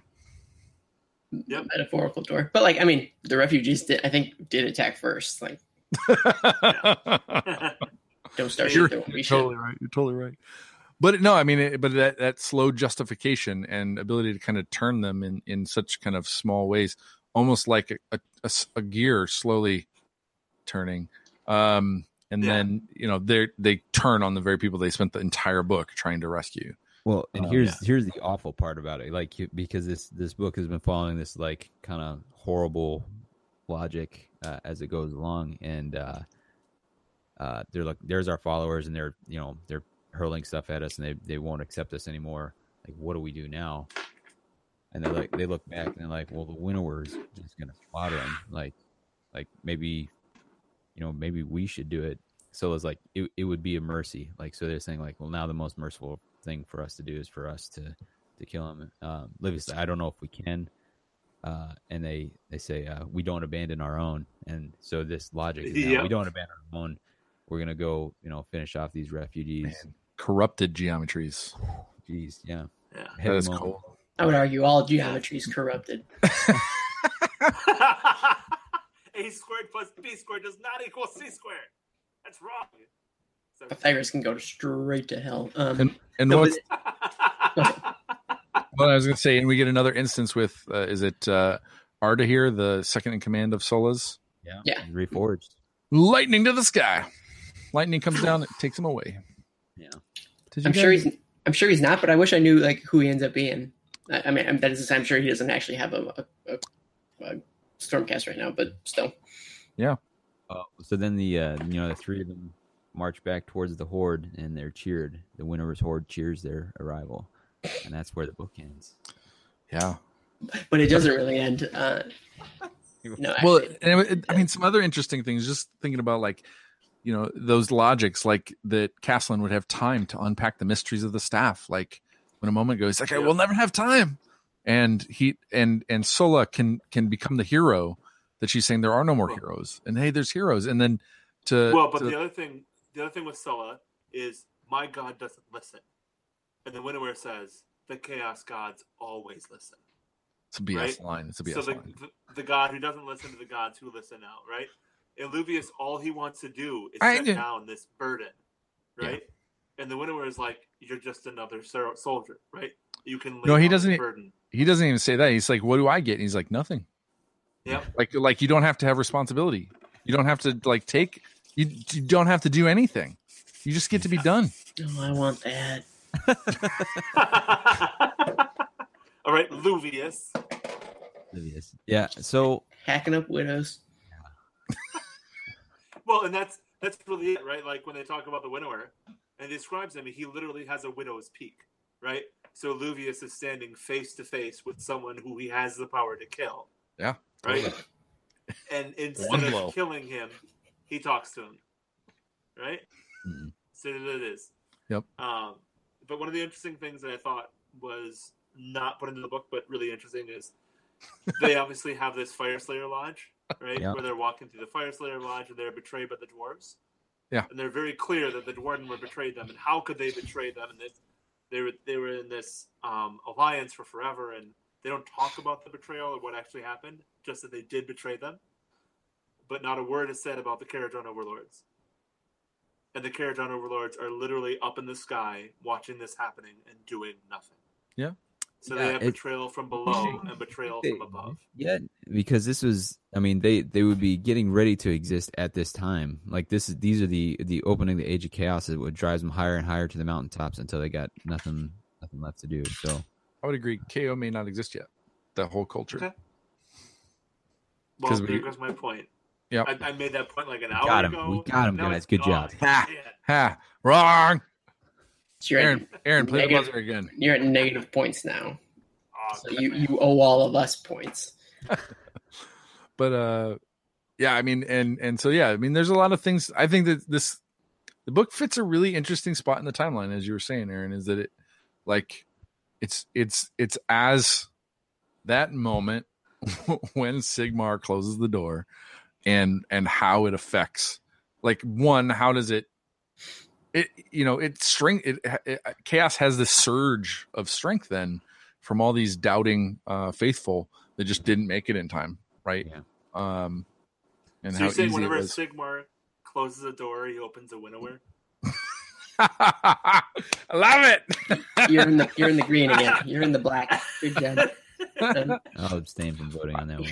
I feel like the power of I feel like angels got wings and fairies, are flying All right. more. And then my last question is, do you think this Fire Slayer Lodge became Caradron Overlords? Do you think No. this is the beginning of the Exodus? I No? don't. They're I don't- metal, Well, they have all this stuff, right? but there's no line saying that Fire Slayers become KO.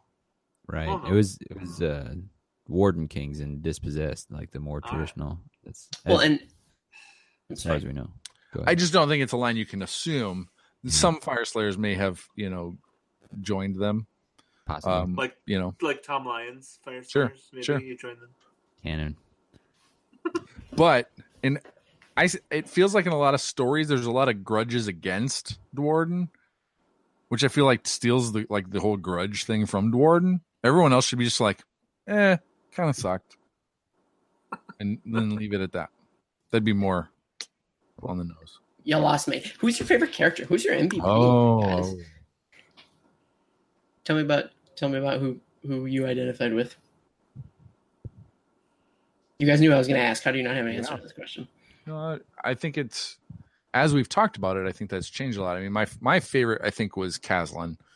Starting from the geometries and kind of his kind of story arc, going from everything needs to be this, and this, lines perfect, whatever, to very much being like, there's probably some truth here in this, in the chaos. There's truth in the waviness. There's, and that whole, like, certainly the staff was a part of that corruption. The environment was part of that corruption.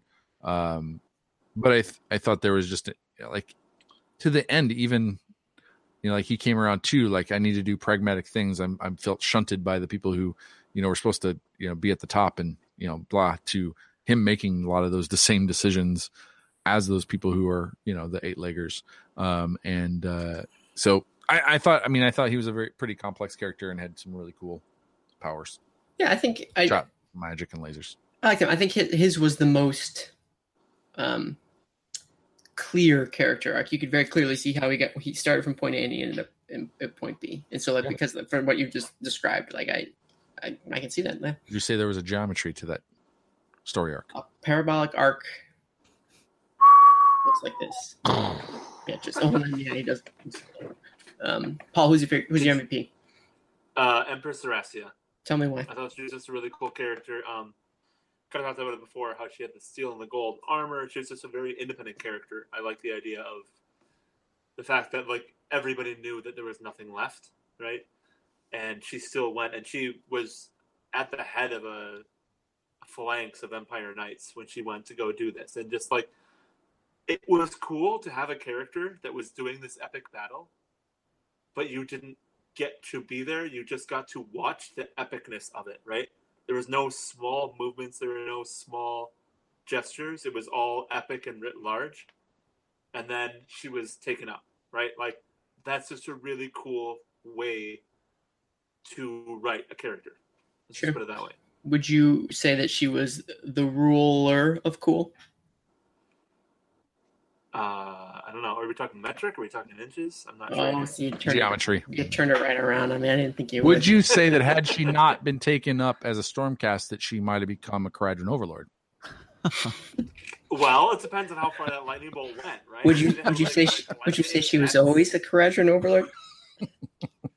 Maybe. I mean, she's got the silver and gold thing going on. She's got the sword and the shield and no, not at all. Davey, the question that's been burning in my mind is, who is your MVP and why? I'll go with Sola, and that is because I found her identifiable, or easy. Well, easy is maybe the wrong word, but you could identify with where, like, we get to her at the end of this long campaign. She's been asked to, like, I mean, warfare is a horrific thing anyway. Warfare against chaos is even more so. And when the end of, like, everything that you have valued is coming about, like, she's been put in some desperate times, and then the rock that she may have counted on for such a long time is no longer there. Sigmar, like, she's been driven to some pretty desperate lengths, and she's still trying to do the valiant thing, doing the right thing. And it's one of those falls that isn't like, it's not like episode 2 Attack of the Clones where, well, I guess I'm going to kill a bunch of kids now, or, whatever movie that happened in. But it was like you could track the progress of how she got where she was. Yeah, and everyone's got their breaking point, right? Like, so I don't know. She just hit it, but it wasn't like snap and done. It was this slow erosion, and so you could see it happening. The wrong things were happening for some of the right reasons. So she just felt like a very human character to me, I guess. Cool, right on. Aaron, yeah, my dude was hard to hear because his name makes for some really good puns. You would think naturally if we were going to cover all the characters we like the most, like you would think I would go, what's his name? Livius. But that guy sucked. So, like, that's not my guy at all. I like the dude. I mean, he didn't have the most depth. This artist here, he's the standard bearer for Sulla. And I think that's a good job for him because he ends up being real stalwart and sort of steady. Pretty quintessential. I mean, and yeah, sure, he's one-dimensional because of that, I suppose. But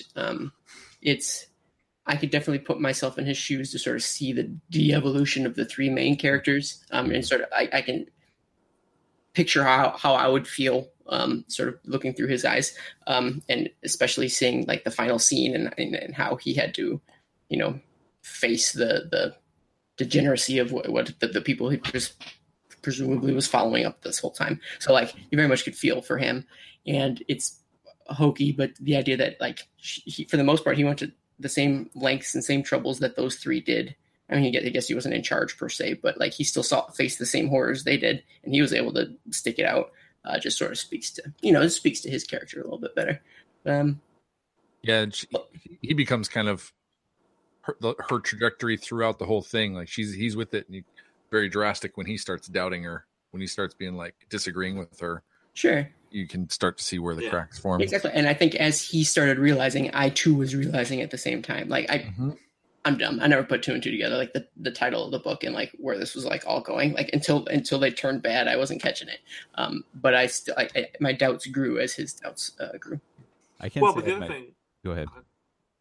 The other thing that was really interesting about this book is that it's called Path to Glory, right? And you're like, okay, Path to Glory. It's not called Paths to Glory. I thought one of them was going to turn, not all three. And so when all three of them turned, I was like, oh, okay. Like, because we've never read, like, even in the old world, we've never read about three people turning at the same time. It's always about that personal journey. And what's really interesting about this book is that it's about 3 personal journeys, and they all hit the same point at the same time and switch sides at the same time. And that's something we've really not ever addressed in fiction. That was the only thing, is that the title didn't seem to fit for me. Maybe I don't have the same concept of the Path to Glory. Well, it is a reference. The Path to Glory first existed as a reference to Chaos Warbands. Like it's the Yep. So I think it was a callback to that. Yeah, I mean, they've subsequently given Path to Glory rules to all the armies, but like I think the first, like David said, I think the first ones are all the Chaos armies. Yeah, so I think armed with the title, and then I think as soon as Caslin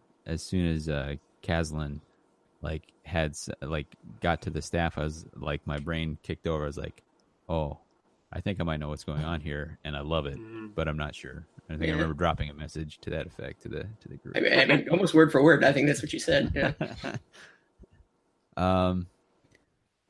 I've got a question. We got time for a couple questions here. We got questions. Yeah. So here's something that's interesting to me, and maybe it's because I picking Sola as my MVP, but we talked about her losing faith, and the way the characters in the Mortal Realms interact with and deal with divinity is not the same way that a lot of us today think about it. You know, they're the gods that they pray to and such are, you know, you don't need to like, oh, I just believe, you know, or whatever. It's, you can see these, you could theoretically see them walking by or something like that, right? So like, there's more proof of existence, and so, but not always, you know. So maybe she hasn't. But the question of like, how much is faith?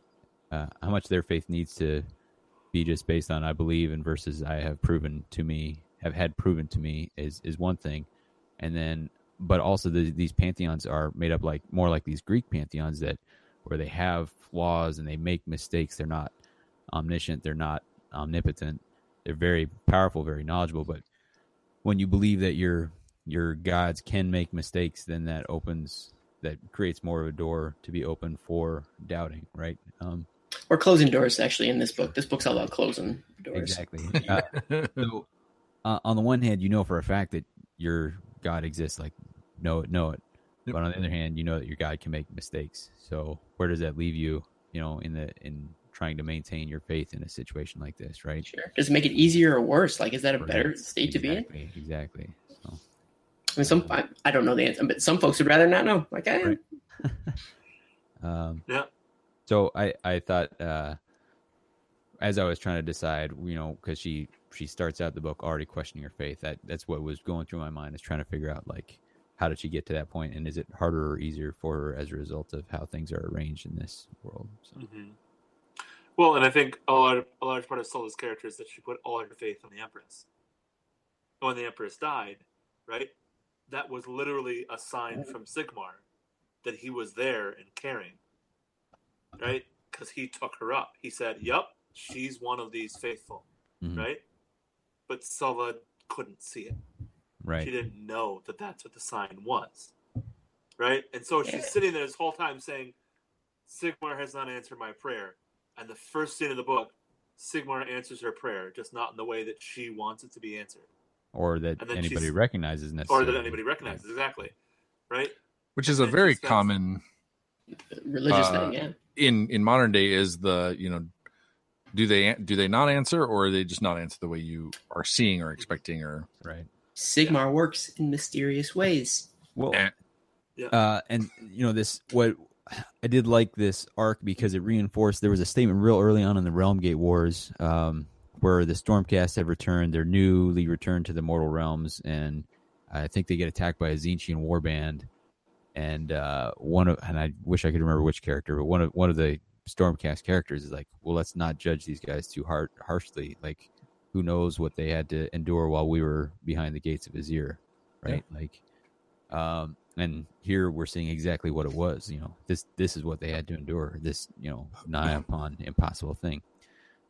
But the whole reforging thing, like, we know people got pulled before they died. You didn't always have to die to get reforged. We know also that you could get reforged theoretically even after you turn to chaos, right? Or even after you turned undead. Sure, exactly. But Torglug the Despised ends up in a pit gets corrupted, still gets reforged. So, it's hard to figure out where, it'd been easier for Sulla if she was like some of these other folks who got pulled and reforged earlier, or what if she had died in battle? Yeah, if she died against Blood Tongue, reforged just because. And so, does she lose her chance of being reforged just because she was pushed farther? She wasn't like the Empress who got to die fighting the Winnower. Yeah, she got stuck, trying to save who she could towards the end, and as a result, she gets pushed. She hits her limit, and she endured trials that some of these others didn't have to. So, is that fair to her? Mm-hmm. Whose side are you on? Well, the other really interesting thing about Sulla's character is that all these things you're talking about, she's on the right side of the door, but she always starts on the wrong side of the door, right? She thinks she's coming to rescue the city of Gears. But she gets there, and she's being rescued from within, right? She gets to the gate, and she thinks that she's going to lead them into, lead all of these refugees into the tunnel. But then she gets inside, and she can't stop them from leaving them behind, right? Like, and even in the rail gate, she wants to go through, but she can't get through. She's always on the wrong side of the gate, right? And it's a really interesting perspective because Luvius is on the right side of the gate, right? And he makes some very bold and valiant choices. But then when the option to give up needing to make those choices is presented to him, he's like, this is great. Right. Well, and to further your point, she sees those the Atlantic warriors and kingdoms ride up, and she thinks she's about to get saved again, but her saviors are not Sigmar, right? Yeah. Which, yeah. I mean, and this kind of to the point of, we were talking about this a little bit, and I alluded to it. Yeah, these gods are like more like Greek pantheon, right? They have human characteristics. They're based on that, and I don't always think that like he was a human, by the way. Right. But that being a god is necessarily about being flawed or not flawed, as especially lowercase g. But it's about how much power you have, right? Like when Sigmar does a thing, it ripples, right? It can affect whole sections of a realm, or it can affect an entire realm. He has the power to close all those doors, etc., or reshape souls, or all that kind of stuff. And to the point too of like, whenever you're on the wrong side of the gate, the person who closed the gate is evil. When you're ever on the right side of the gate, quote unquote, there's either mercy or there's some sort of justification for it. And I think and in some cases, the two people, the people on both sides have the exact same perspective. One's just luckier than the other. Mm-hmm. In the case of somebody like Sigmar, who can be like, when the gates are open, he can have aspects of himself in multiple places, right? And has the kind of knowledge of what's happening and where the war is going, and not having, Galmaraz or blah, blah, blah, blah, blah. And his pantheon is tumbled down. I mean, before the Age of Chaos, Tyrion and Teclis and Malarian are off doing their own thing and already splitting the party, right?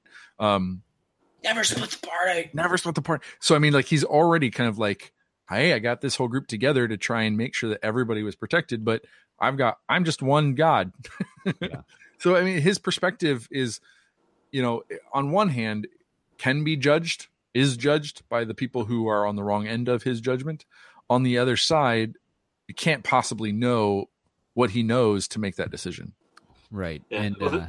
And as someone who, I give him a hard time, and we joke about, he ran away. Everyone jokes about, he ran away to Azir, took his ball, went home, et cetera, et cetera. But like, how much harder was it his decision? I always thought about his decision to close the gates of Azir as being like, he's sealing the gates and he's writing off the lives of all these people. But not only was it that, but he was like, consigning to some of these souls to damnation, being claimed by chaos or turning to chaos, or, both basically.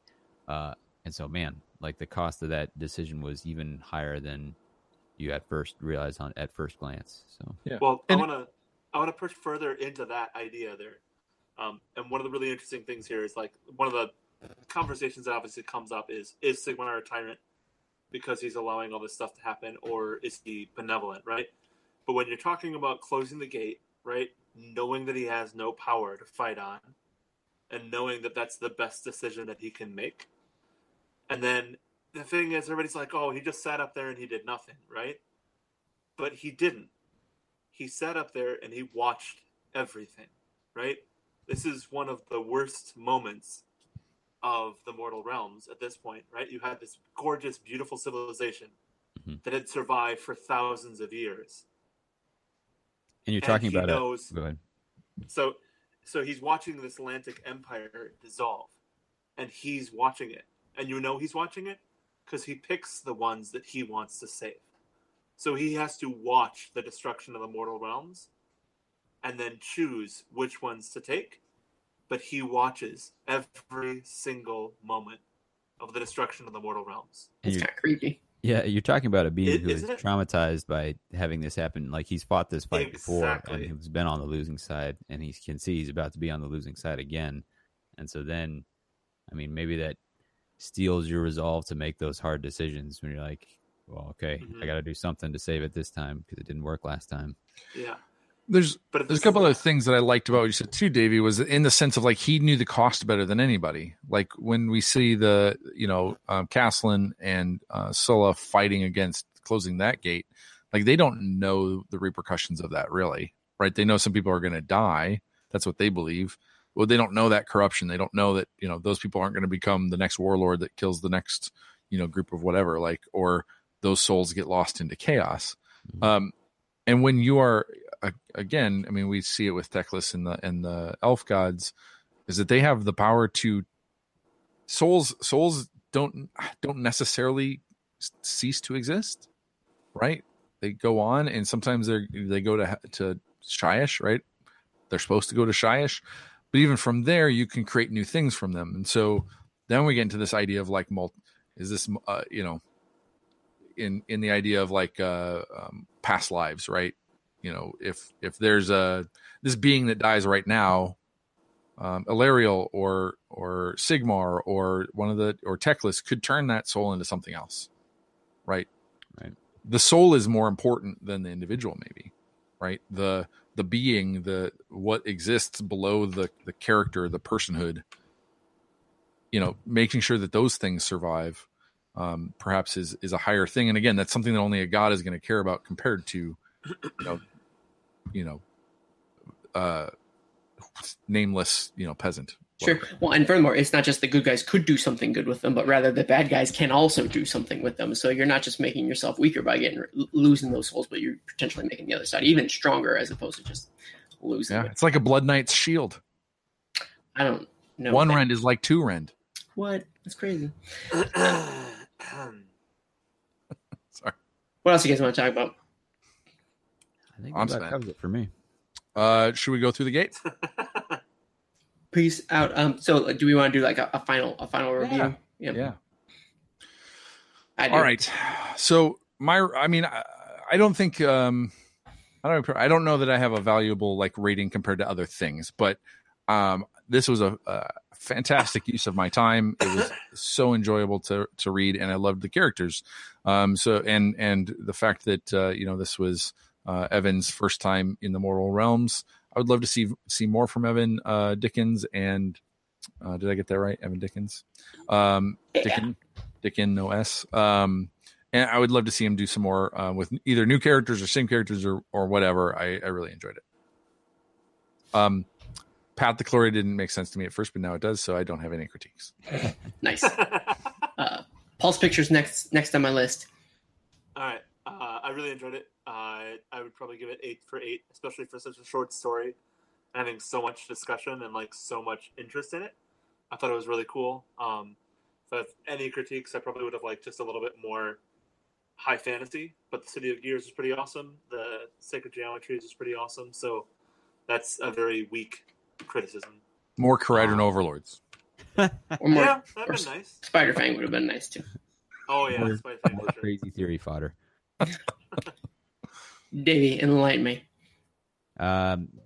I very much enjoyed it. Highly recommend it. And it had that morally complex thing going on, which is a huge bonus for me. Like, just made it engaging, and in that short space, wrote characters that I believed. Even Livius, who I initially was like, oh man, like I'm gonna have to have a third of the book devoted to this guy. He seems like kind of a washout. He had a good arc towards the end, and I was invested in that guy too. So really excited, like Eric said, really excited to have this guy in the stable of Black Library authors, and hope that we get a chance to read something else by him soon. Right. For me, I echo what everybody else has said. There's not much else to say beyond what they said. It's a very easily digestible, but not to say simple book. The characters are all very believable, and I enjoyed following, as we have alluded to, following them through their arcs, and they all had very distinct, like clear, followable arcs, which was nice, but by no means predictable per se. The title of the book notwithstanding, that the AOS fiction I like the most is where we deal with like big picture events, but then we see what like people's reaction to those events are. So like we're dealing with the beginning of the Age of Chaos, the closing of the gates to Azir, but I like dealing with those realm shaking events, but then seeing how an empire in the realm of metal, how they react to it, how they deal with it. It takes a big thing and really condenses it down into a small digestible way. And this executes that perfectly. And that's exactly like what I want to see in AOS fiction. So that's what it does. Good job. 1, you did have more to say than what was said. And 2, I told you you were going to say, so I'm done, podcast over. Sure. And I'm done. You're better at my jokes than I am. Well, you just create the framework, and all right. It's time for our reforging. Like and subscribe our YouTube channel. Comment below. Leave a review for us on iTunes. Come follow us on Podbean. Follow us on Twitter at Mortal Realms. Davey, where can we find you on Twitter? At red_Zeke. Aaron? I'm at Dos Asos, DOSACEOS. Paul? And I'm at PJ Shard, PJSCHARD. And I'm at Stone Monk Gamer. Real quick, can I jump in? Just so the channels is at Mortal Realms. Like, if you guys read the book and you have other stuff that like things you thought were neat about the book, by all means, like let us know. Like, I'm tired of talking to these three schmucks. I want to hear what you guys have to say about the book. Aaron, you're done. Peace. Adios. Thanks for listening, and we'll see you soon. Bye, guys. Oh, it's still recording. Should I hit it?